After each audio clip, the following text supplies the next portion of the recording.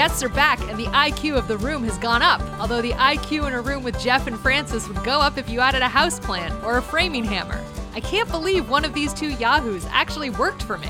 This is Above the Fold and over 7 years below my expectations, Jeff. Welcome, everyone, to Above the Fold. After one episode of Jeff and I kind of going hog wild in terms of just having no guests, we have brought it back to normalcy, bringing on someone else to talk to us, mainly to keep us in line. So I want to welcome David Lemney, president and co-founder of Retail Voodoo. David, welcome, and thank you for coming on to Above the Fold.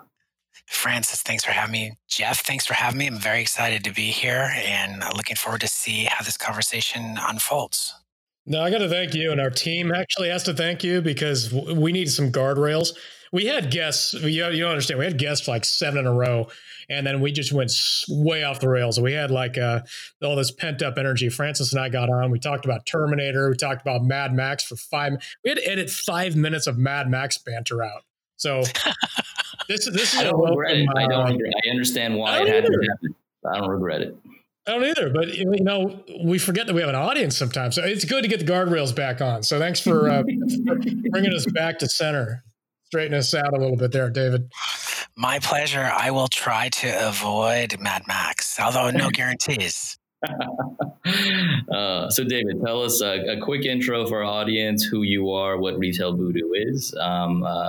Give them your elevator pitch about who you are. Sure. Thank you. So my name's David Lemley, and I run a place called Retail Voodoo, which is an agency that specializes in better for you consumers. We really have honed in on that space where it's the intersection of food, beverage, wellness and fitness, and sustainability and conscious consumerism and all of that sort of stuff. And we have, over the last 8 years in particular, developed a pretty significant knowledge estate in that area and have helped a lot of companies grow brands, invent brands, and create product lines that are really taking off.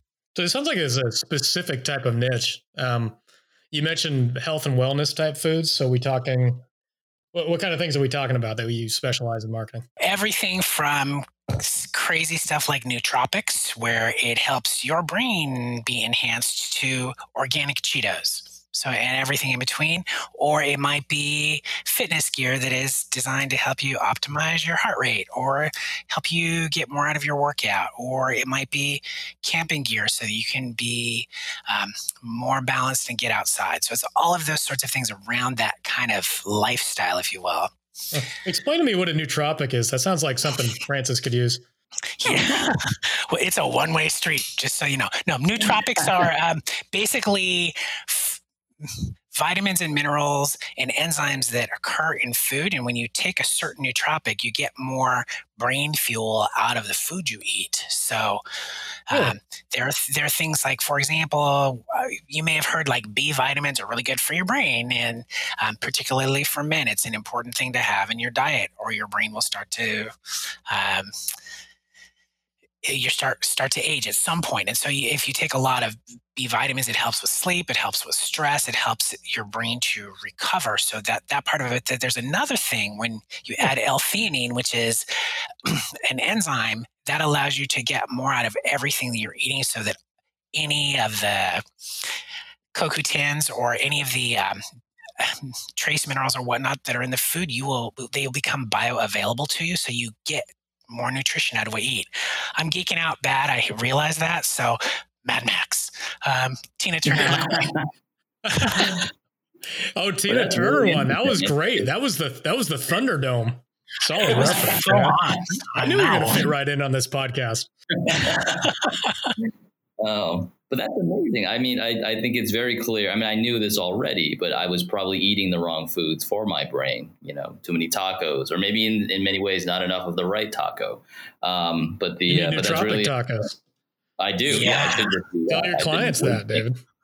Yeah, if we can just figure that out, like that's a thing.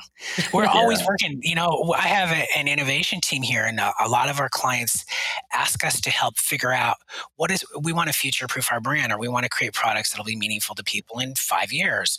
And so we're always kind of in that space. So Nootropic Tacos, I'm going to throw it into the pool and see what we get. There you go. Wait, I can't wait. I'm going to wait for my my what do you call it? Founder's fee, whatever you want to call it. There you go. You'll get a royalty, right? So I know I'm derailing pretty. No, go ahead. I know I'm derailing slightly here, but this really does fascinate me.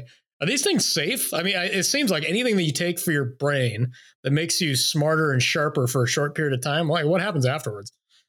Yeah, this is different than speed or any of those sorts of things. So, I've been rewatching Breaking Bad, so I'm like, I'm kind of dialed into that. Sorry to hear that, but yeah, I know. So what precursor are you using? The concept of this whole nootropics and brain health and getting the most out of your energy is really not a new concept, but it's been gotten, I guess, revitalized. It kind of falls under this thing of biohacking. Are you guys familiar with this term or this concept? I've eaten the right foods, Jeff. I have heard of biohacking. Maybe you have. Oh God, just stop. Go on, David. So it's that biohacking is really using systems thinking, or even design thinking, if you will, systems thinking, to upgrade your mind, body, and life. And so the basic 101 of biohacking is drink enough water, get enough exercise, and sleep. And you're going to be a better version of yourself, or a more optimized version. And so it goes all the way from that simple to, if you get into like Dave Asprey and his cohort, who have a brand called Bulletproof, and they have a biohackers conference. There are people there trying to do like retina replacements, and they'll take these nootropic injections, and it's a whole thing versus just taking a dietary supplement. So the rabbit hole goes very deep into it, but at its most base level, the things that you can buy over the counter are not going to fry any of your circuits. They're all naturally occurring and intended to make you get the most absorption of your vitamins and minerals, and to give your body what it needs if there's any outages. So you say Bulletproof, is that in Bulletproof Coffee? Same company? Yeah, exactly. So Bulletproof Coffee, Okay. that is Biohacker Breakfast. Biohacker Breakfast. It sounds like a Tim Ferriss. It sounds like a Tim Ferriss thing. Yeah. Actually, there you go. It all connects there. Everything intersects at Tim Ferriss, doesn't it? Kind of whole world right now. Seems to. That'll send me down another dark path. I don't want to go there. Okay, so you're working with these brands, and you're working on marketing nootropics. What exactly are you doing for these brands to help market their products? You're specifically working in retail and food and beverage, right? Yeah. So we work in a space where we have this belief system that your brand matters first and foremost.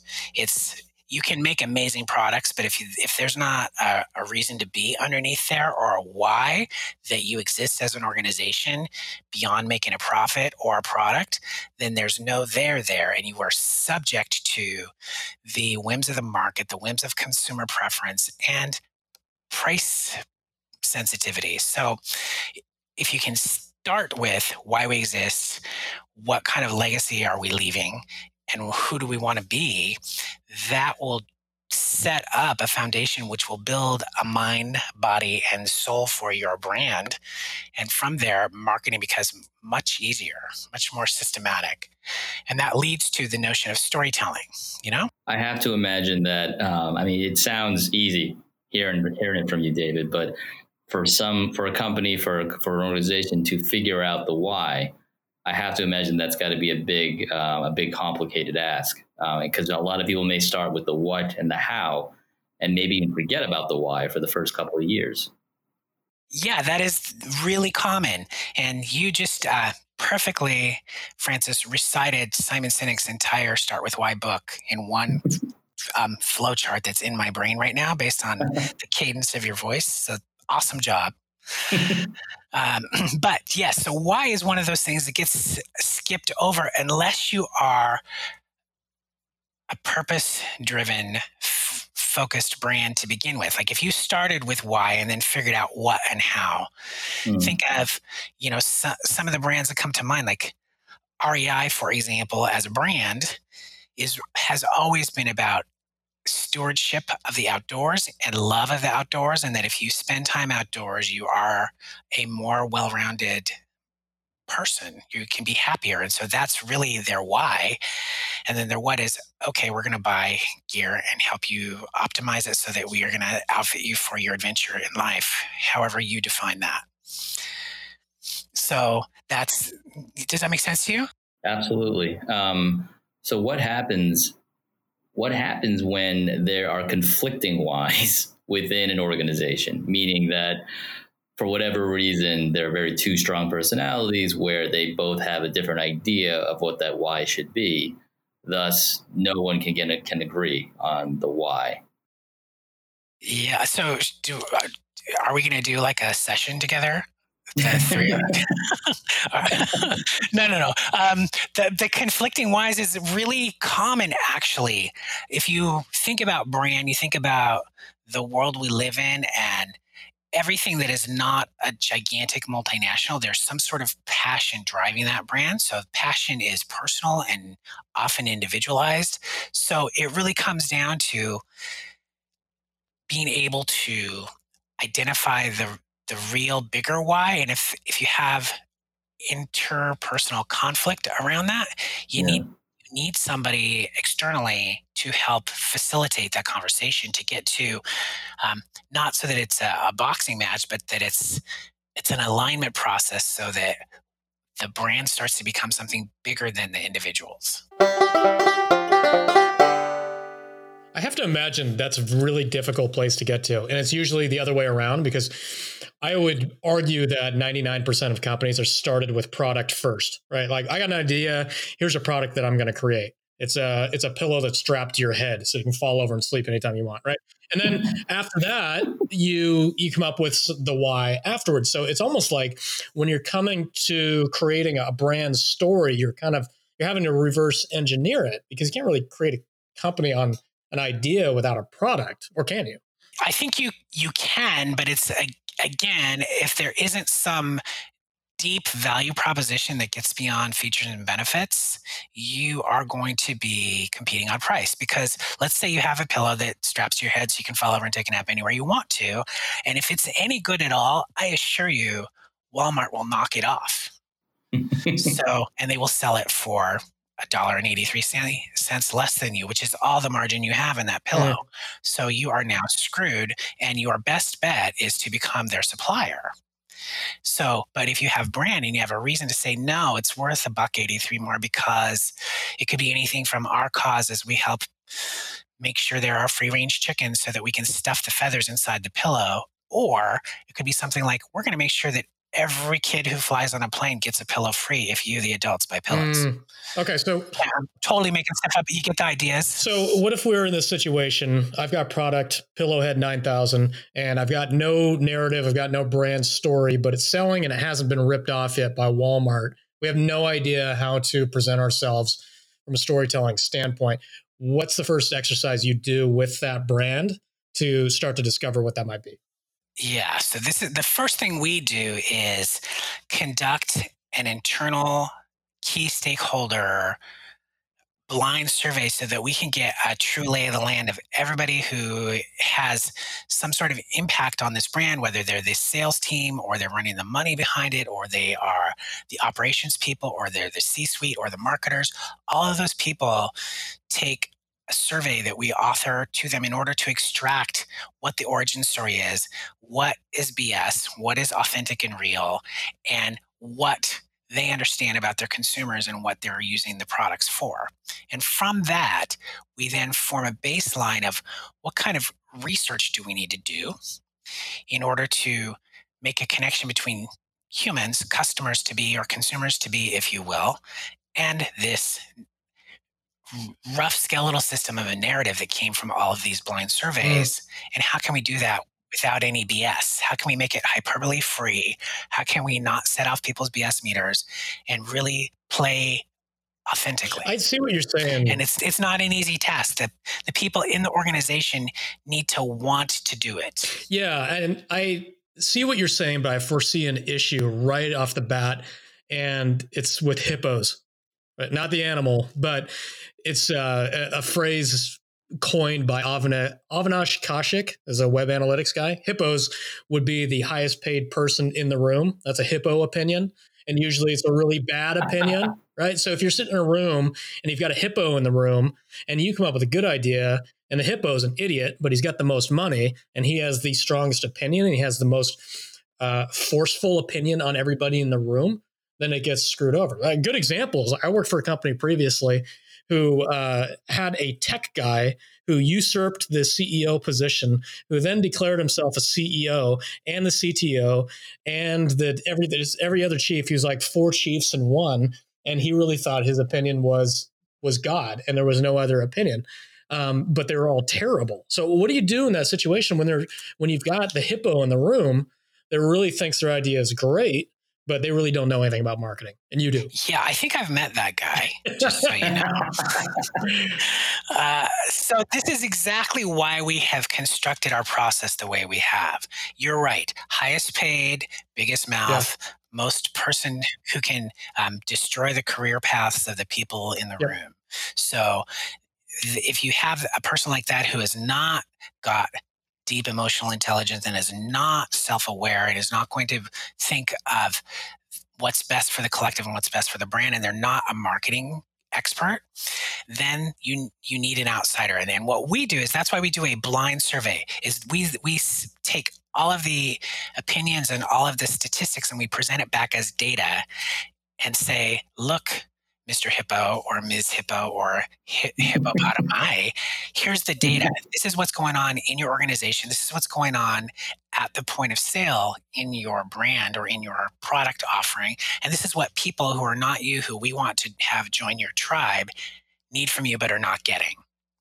And what we've found is that unless they are freak show hippo with a capital F, they will listen. And it also helps that you're in a position where they came to you, right? So it's not like you're... Right? Yeah, it does help. Right. So they are soliciting your opinion. Yeah. And we've done this over 300 times. Yeah. And during the business development conversations, we will explain that over the time, only 3 times has it not worked. And it was always because an executive had an idea that didn't jive and they would not take the coaching that came out of the process. Yeah. And so in each of those 3 cases, we parted ways with them before we got to the end of strategy. That's a pretty good hit rate. You're at 3 out of 300. What did you have any horror stories from it? Did any of the hippos come up with horrible ideas that are worth a story? Well, the most, so I can't, this is where you remember we talked about like, don't name anything, right? Okay. So I'm on my toes now, except I have to tell you, like the most common thing I have heard from this hippo camp is such profound Me Too-ism, where they say, you know, I have an idea. Like, what if we made computers and we had a piece of fruit on it, but instead of it being an apple, it's a pear? You know, that they're so close that they're thinking that a Me Too-like alternative is going to move the needle or going to incite people beyond something other than bargain. Wow. That's, I mean, I know you're on your toes, so we should probably just let it be. But that's surprising and not surprising at the same time, which is kind of sad, I guess, all in one. But it's interesting because as you were going through that, in my mind, I was thinking at some point they're going to walk away, because even if the hippo or whoever is kind of putting up the wall and saying, no, this is all right, you're just going to walk out the room with the idea or with the data. And they're just going to be left kind of where they are, but, obviously a little bit poorer because they just asked for help and then didn't take it.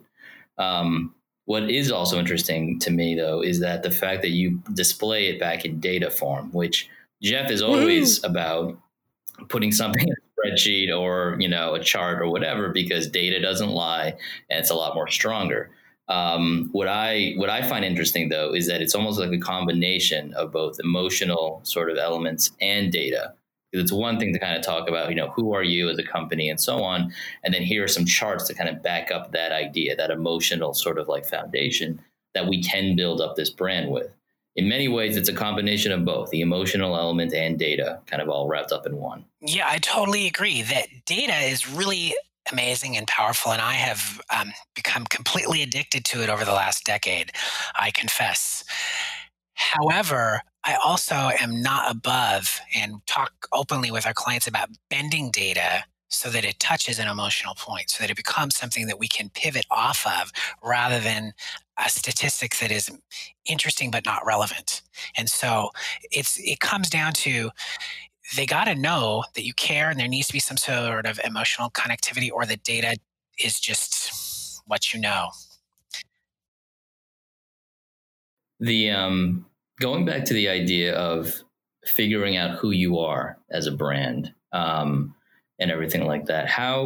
Let's pretend, let's take, hippos out of it, internal politics out of it. Let's just, start from scratch. It's, maybe Pillowhead 3,000 or 9,000, whatever Jeff said. 3,000. I think it was 3,000. Figuring out who you are as a brand. How scary is that? How, for a brand to be able to do that from the onset? How are they hesitant? What do they have to figure out? In many ways, it can be like an identity crisis of, who are we? Who do we want to be outside these walls? Do they express a lot of hesitation toward that? It depends on if they have had success and they now are losing relevance in a specific market. So I think that plays a big role. I think that people who come in who are what I will call significantly charismatic salespeople, who can, basically get you excited to buy anything. They are also hesitant to kind of get into the emotional gushy stuff, or get into the intangible. Well, what's the price point? What's the MSRP? How am I going to do this? How many do I need to move? What's our velocity? Like getting into all of that sort of thing. And what's interesting is when we get into a room, there's typically, depending upon the size of the organization, between 8 and 25 or so executives in a room. And usually what happens is the sales team and anybody who has been dragged in come into these first meetings with their arms folded over, and they're sitting back in their chair and they're looking at us like, what do you know? And it's so fun because we tell people, particularly in the C-suite, what to expect, which is that at about hour 2 of this download of all this information that we've uncovered, the sales team is going to lean forward in their chairs, uncross their arms, and start interacting and start trying to take what we are uncovering in the room and turn it into a sales presentation on the fly. And that's how we know that they're engaged. So how do we do that? And how do you get it so that it becomes not scary for an organization, which was, I think, your original question. Yeah. Is it focuses on mission. Like if you know what your mission is, which is why you exist as an organization or as a brand or as a person, if you know your mission, then it defines your actions. So think of it like this. The best mission statements in the world are a goal that's in action, that avoids sentiment, that focus on changing lives, and they are not about selling stuff, but it is still specific and measurable. So those are the key things of a mission. And when you know that, and you're able to get your mission statement to not be a huge corporate announcement, giant thing you put on the wall, or that you have in the binder just so you can check the box and say you did it. If it's a one sentence thing that everybody in your organization, from a 5th grader on up to whomever, can understand who they are and how that mission works, that's when you know you've got something. And so the great ones are, my personal favorite mission statement of all time is NASA's, which was a man on the moon by 1969. So if you think about that and go, okay, is that, does it change lives? Can we measure it? Is it specific and quantifiable? Is it a goal that's in action? And you start to say, yeah, it does all of those things. And the coolest thing about why I like that is, are you familiar with that mission or any stories? No, I'm not. This is all new. Yeah. So you got to go back to the 60s. So it's Mad Men era and all of that. But it's basically, it was Walter Cronkite, who was a CBS Evening News anchor, was doing a feature story on John F. Kennedy, who was, of course, touring NASA because that was a big freaking deal at the time. And they were on the floor in one of the buildings in NASA, and somebody was sweeping up. There was a janitor sweeping up to make room for the president to walk through. And he was so enthusiastic about it that the president at the time walked over and said, "Young man, what are you doing?" And the man turned to JFK and said, "I'm helping put a man on the moon." And that is when you have a mission that is the center of your brand, and that makes it not scary, and everybody knows how to do their job. That has got to be so, like, even as a creative, when something like that happens, it's got to be so invigorating, because then suddenly, and I know you referenced this in the email, but the possibilities are endless. Like if it's something that strong and it's running through the organization that well, literally any idea can work with enough creative force behind it and so on. And there's just so many options. That feels amazing. I feel like that would be amazing. Yeah, it's the magic underneath it all. And it can be any type of organization. It empowers the people. And really, when you think about a brand, you think about an organization, and all the stuff I'm talking about, it comes down to humans. And if the humans are jacked and they know what to do, and they are empowered, then you can change the world. So, David, prior to us hitting record, we were just catching up, and you had mentioned you have a book coming out in September. Talk about this book. What is this? What can we expect, and so on? It's called Beyond Thunderdome. Yeah. Tina. Please be real. Please be real. Yeah. No, really, it's called Beloved and Dominant. And it's this. The subtitle is The Brand Ecosystem That Drives Better For You Brands from One of Many to Category Prominence. And so it's very provocative. And basically what this means is that we've figured out this, basically taken the notion of the 7 key areas of marketing that are essential to deliver upon in order to grow and build a brand that people prefer. And it's all based on like that's the part that consumers see and people see and marketers see that's sort of above the waterline on the iceberg, if you will. Yeah. But all the stuff we've been talking about thus far is really like the mind and the body and the soul and the mission and all of the purpose and all of that deeper meaning stuff. That's really the stuff that's below the waterline that makes the marketing tactics work above the line. So the book is focused with the stuff under the iceberg, right? Is that what you're getting at? Like basically like. So the first book, so there are actually going to be 2 books. The next one will come out next year, and it's about below the waterline. But this first book focuses on above the waterline and then keeps referencing how the brand strategy checklist driving the mind, body, and soul of your brand needs to be in place in order for your, for example, customer education or your advertising or in-store experience to fire on all cylinders. We were talking a little bit about this part in the last segment and how we have the hippo issue and how they don't see this. It's almost like they see marketing as a qualitative thing. I can do marketing. I know what looks good, right? But you're describing a system that's actually based in good education. It's based on best practices and stuff like that, right? Is that what you're getting to? Yeah, it is. It's trying to take some of the subjectivity of everyone's a tastemaker. Everybody can decide and tell us whether they like that shade of blue. It's not so much about that as it is about connecting your why and the reason you exist outside of making a profit and who your tribe is, connecting that to marketing tactics that are going to resonate for them, your tribe, more so than for you sitting in the boardroom. That's interesting. Can you give us an example of a client that you worked with? Yeah, I mean, obviously you don't have to name names, but a situation where they came to you like, I don't know who I am, and you ran them through everything that you talked about and what that ended up looking like? Sure.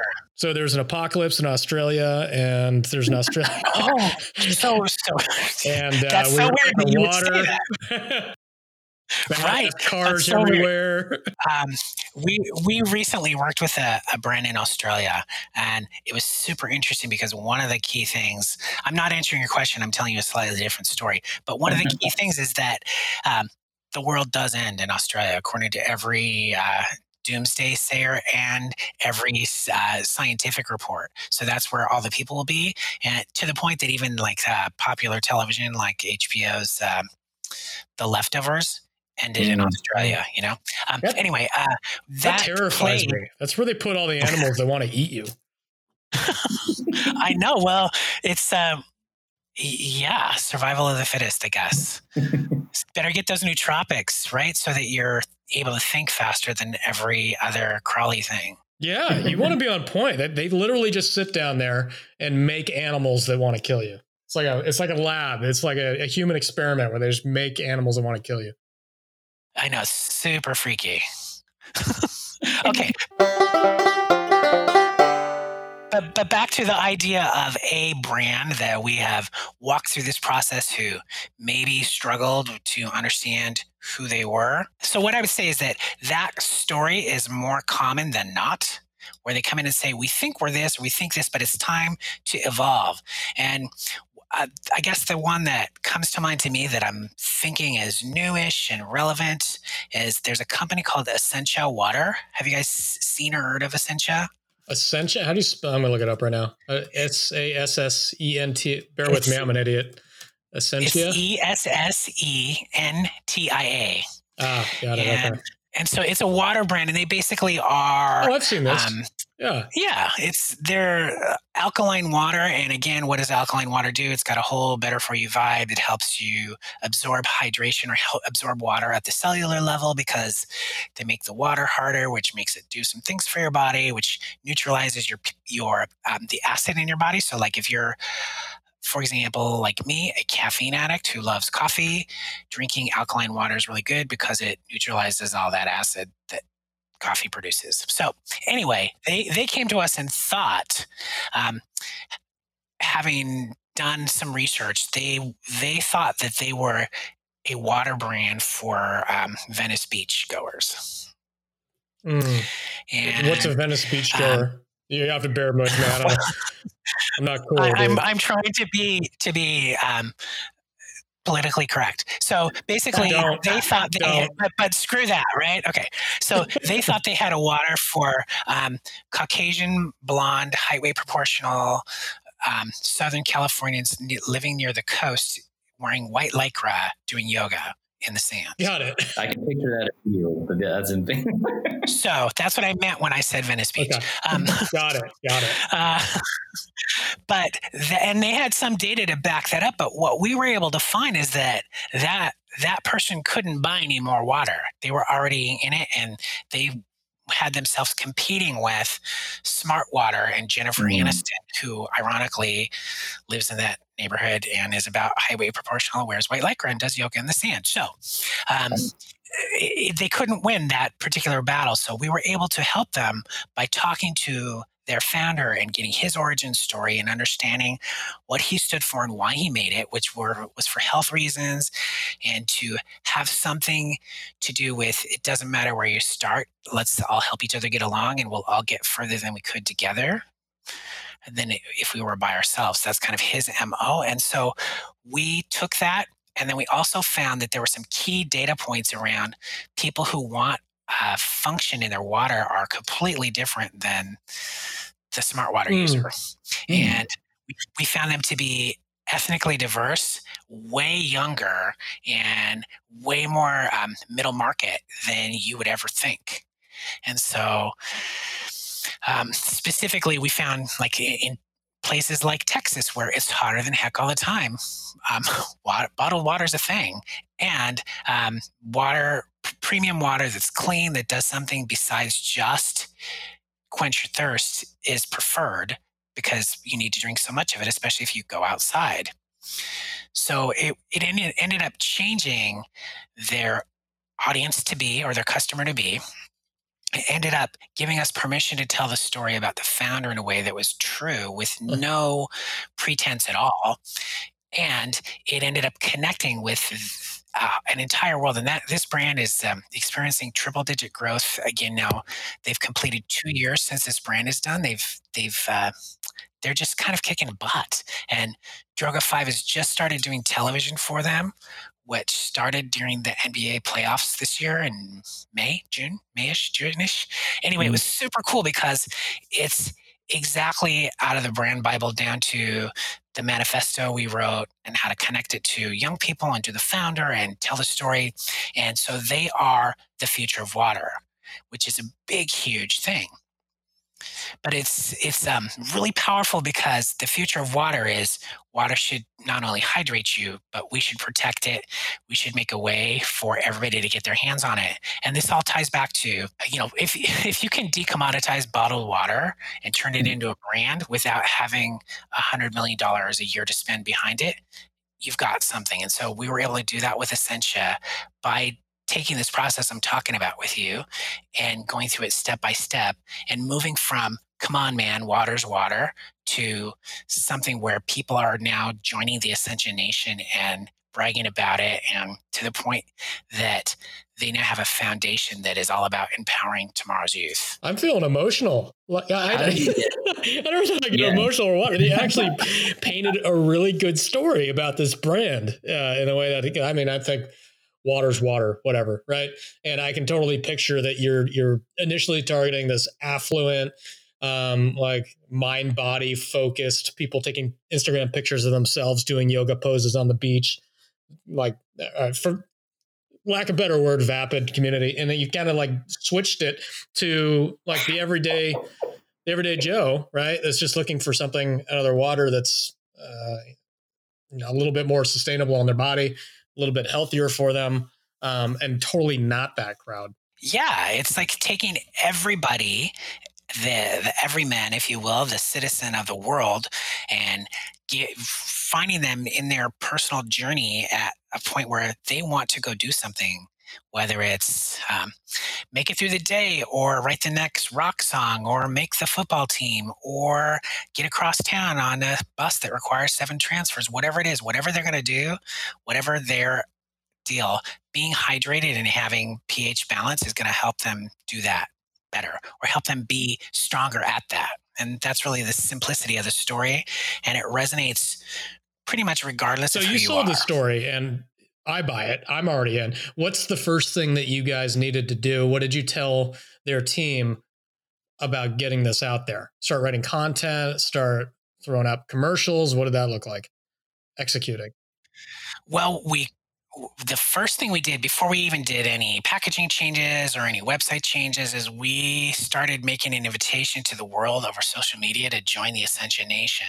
And what happened was, so we used Instagram visuals and simple short lines. And we basically just declared, we're here to put a flag in the ground to tell you that a better you starts with a better water. Let's go. Wow. And people freaked out before there was any of the marketing had caught up to it. There was already an Essentia Nation who were asking to be Sounds invited. Kind of like the beginning of Fire Festival. Sorry. Does the water exist? Sorry, I'm sorry. Wow. I'm rude to our guest. Well, I know the water doesn't exist. But no, what I was going to say is that just that idea, cuts right to that heart of the of that younger generation. Part of what when you're going through that story, it was also kind of like a metaphor for like how the generations have kind of changed towards advertising. You have the older sort of like, it's only for this one niche, and it's, the beach, and let's put everyone in that ad with smiles and great bodies, and they're going to be happy, to like almost the cause marketing and the purposeful marketing that the younger generation really enjoys and wants to hear more about. Just what you said in terms of just putting that out on the social channels and call to action of like joining, this army. I could see it. I could see how immediately it's like, oh, this is something different, and there's some sort of story behind this. Let's run to that as fast as possible. And the good thing is you backed it up with the story.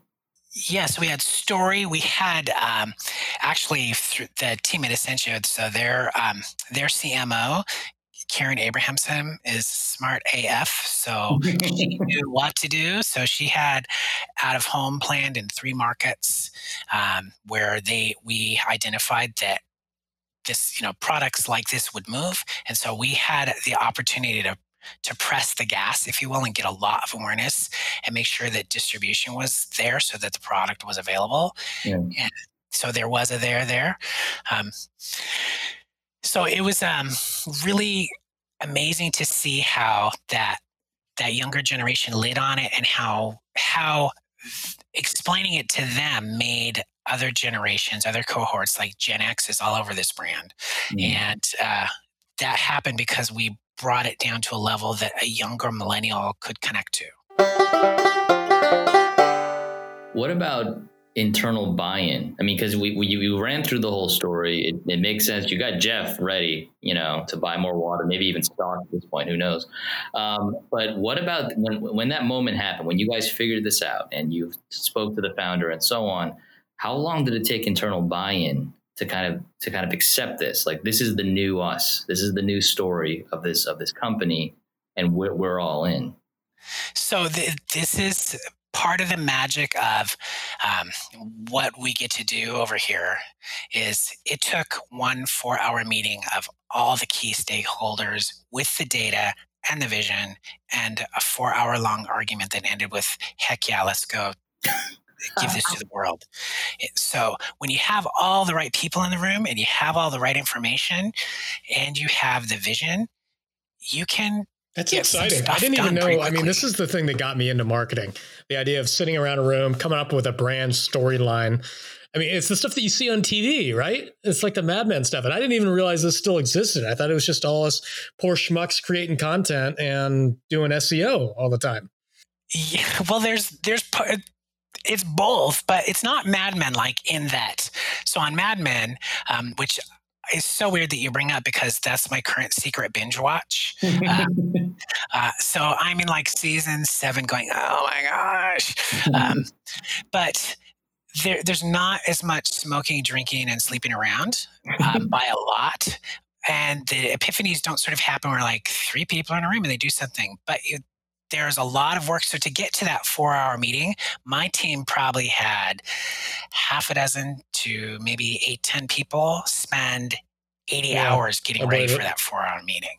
Wow. So having every piece of data and every possible variant that could happen at the ready so that we could have that kind of a powerful conversation and not have the idea in that situation is to be able to go into the meeting fluid, but also have the client not ask a question that we haven't thought of already.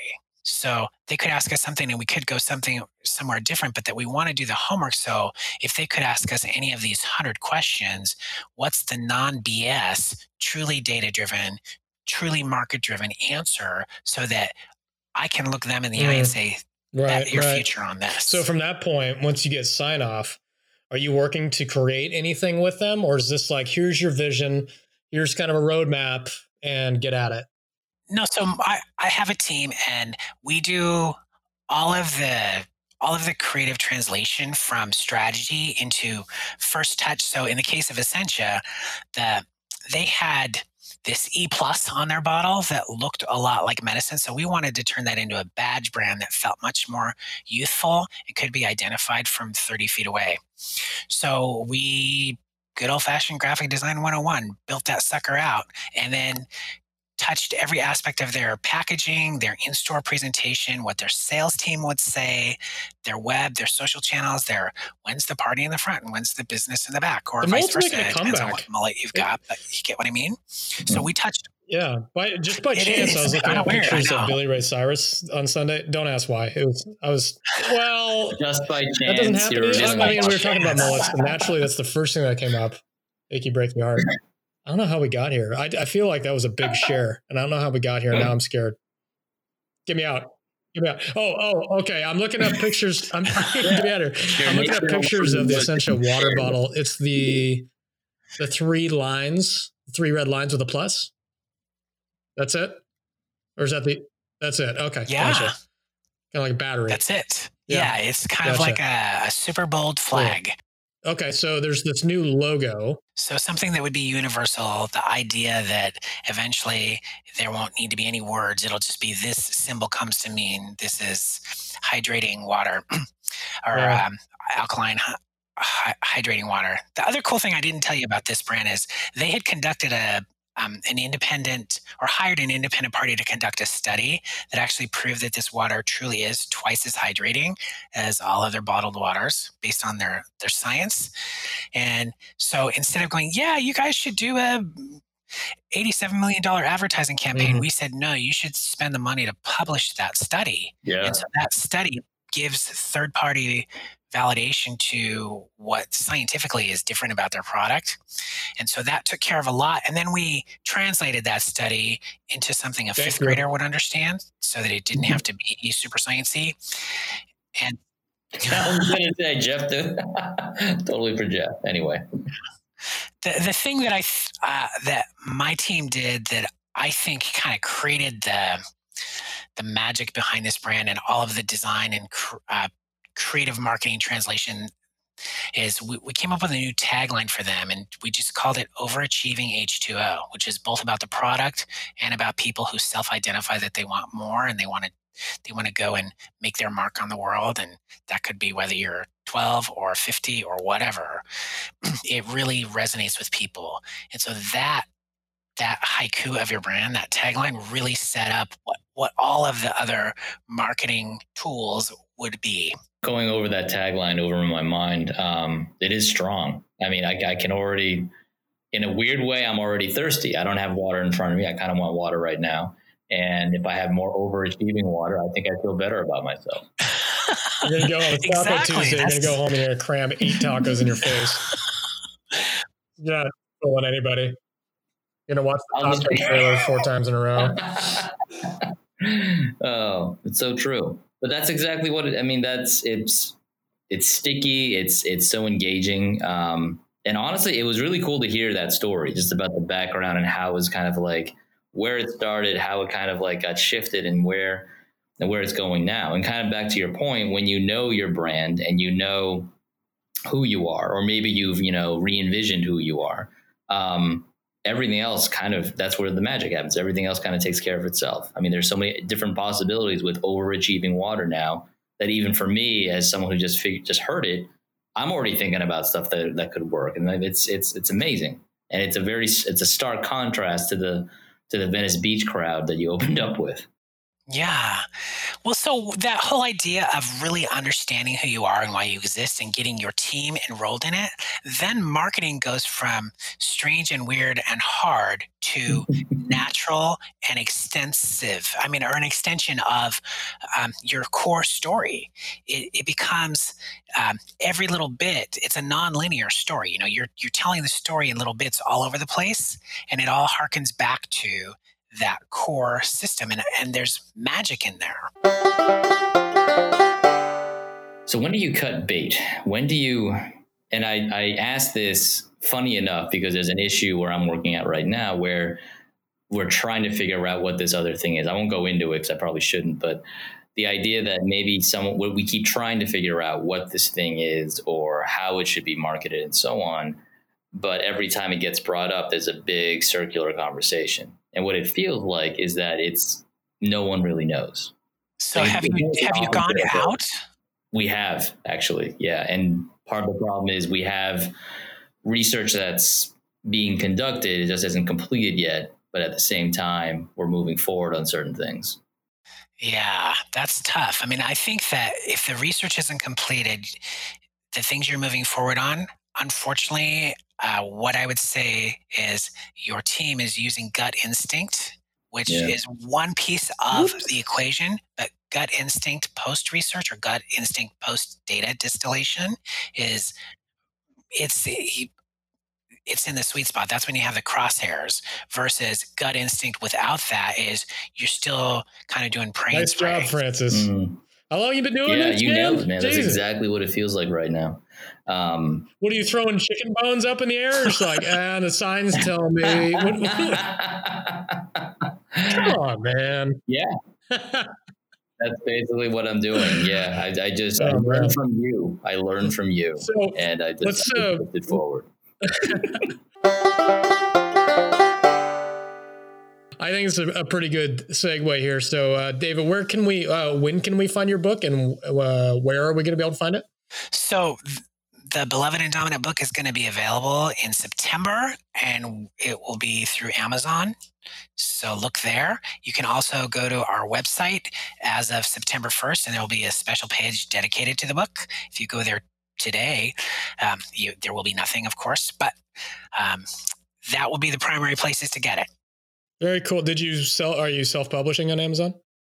Yeah, we are. So it's so interesting. So trying to be, again, I have business coaches and business development people helping me, and everybody's going, dude, write a book. And I've been hearing that for about 15 years. And I kept saying, yeah, I'm gonna, and got so disciplined about content marketing for the agency that the book just sort of came this year.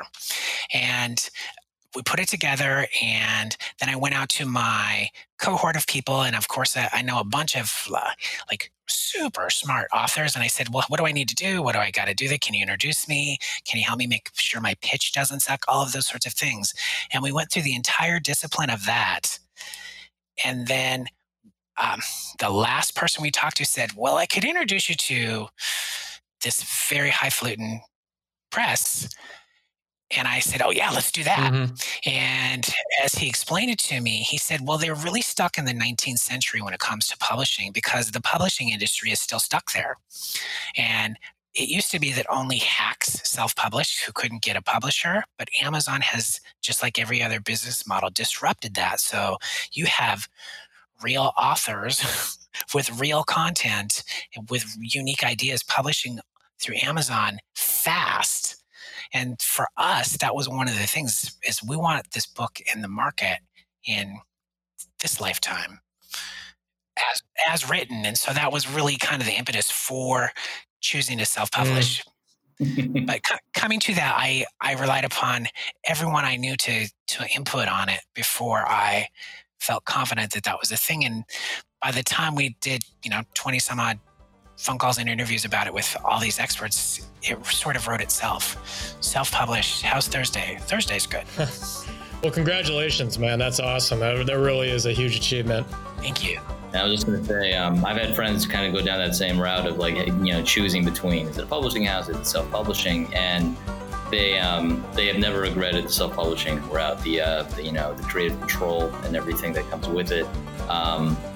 And the fact that, people buy books in many different ways these days than they ever did before. I'm really excited. I'd love to there was a lot have a really awesome story to tell you in the future about how great it was.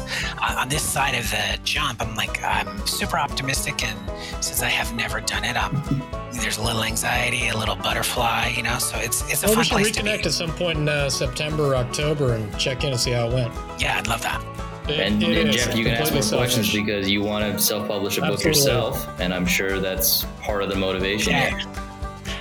Happy to share whatever it is that we learn. David, thank you so much for taking the time. We'll stay in touch and hopefully have you on soon. Yeah, thanks, guys. It was a really fun conversation. Thanks a lot, David. Appreciate it. See you, everybody.